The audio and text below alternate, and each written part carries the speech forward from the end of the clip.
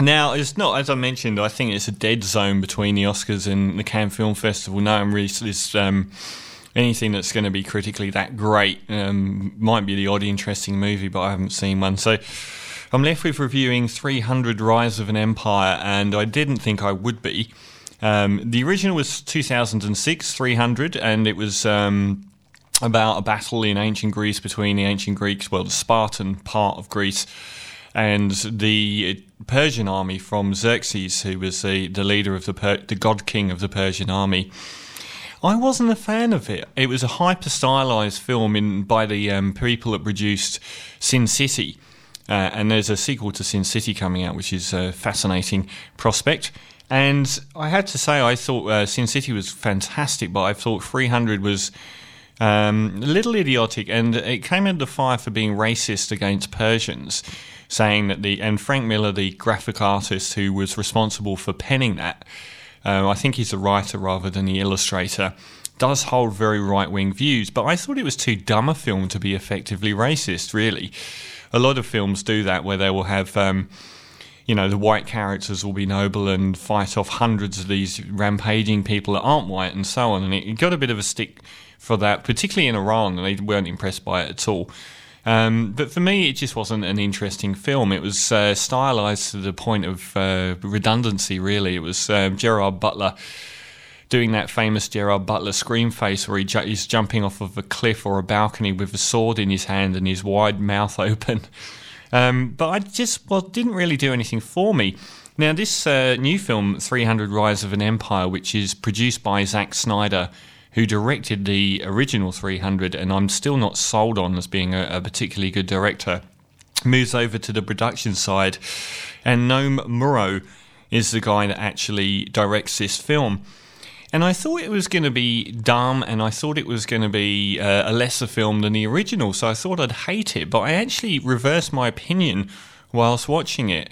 It stars Sullivan Stapleton, who is a noble Greek soldier who's responsible for, I think, killing Xerxes' father in a battle of Marathon 10 years before. And a lot of the elements of history involved and the actual characters in these films are real, although they do bend their occurrences when they were not actually in this battle or that battle, and so on. But the basis for the actual Persian invasion of Greece and the unification of Sparta and all of the different elements that made up Greece and all that are broadly true.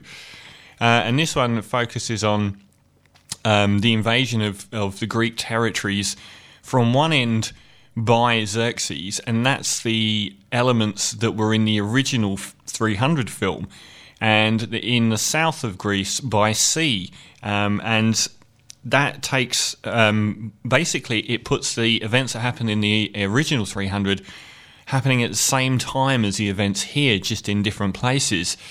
I've lost the Greek name of the lady. The cast is not that interesting, really.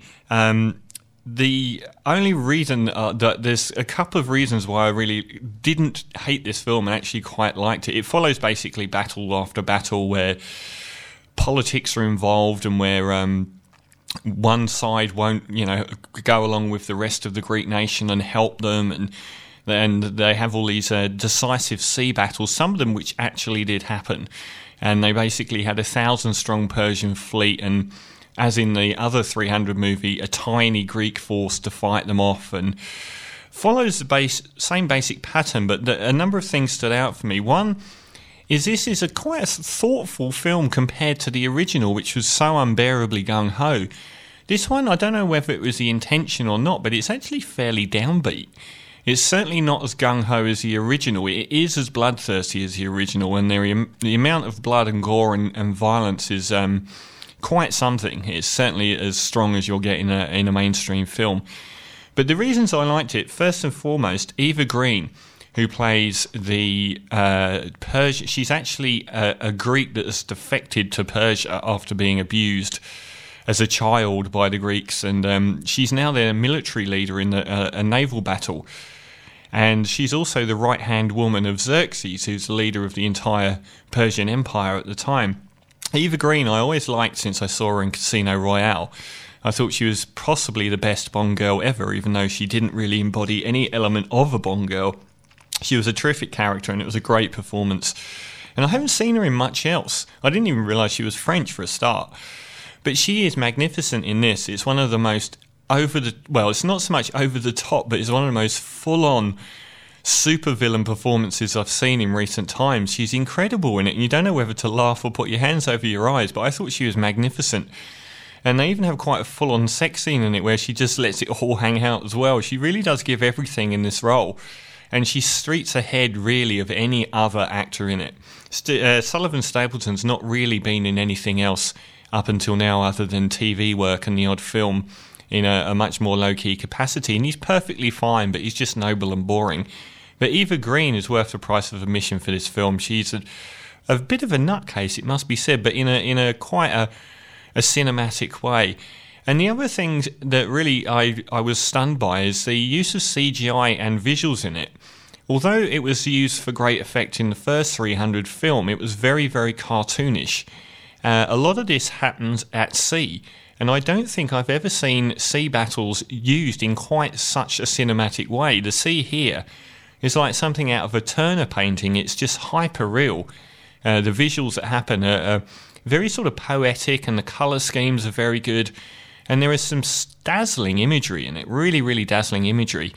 And the fact that it's not so gung-ho and it is a little bit on the thoughtful side, I actually quite like this movie. So even though I thought I'd hate it, I'm probably going to have to give it a 7 out of 10, which is way above what most people are giving it. I just thought it had some poetic stuff going on that was probably beyond itself. Anyway, so 7 out of 10 for 300, Rise of an Empire. No masterpiece, but visually spectacular, and Eva Green is spectacular.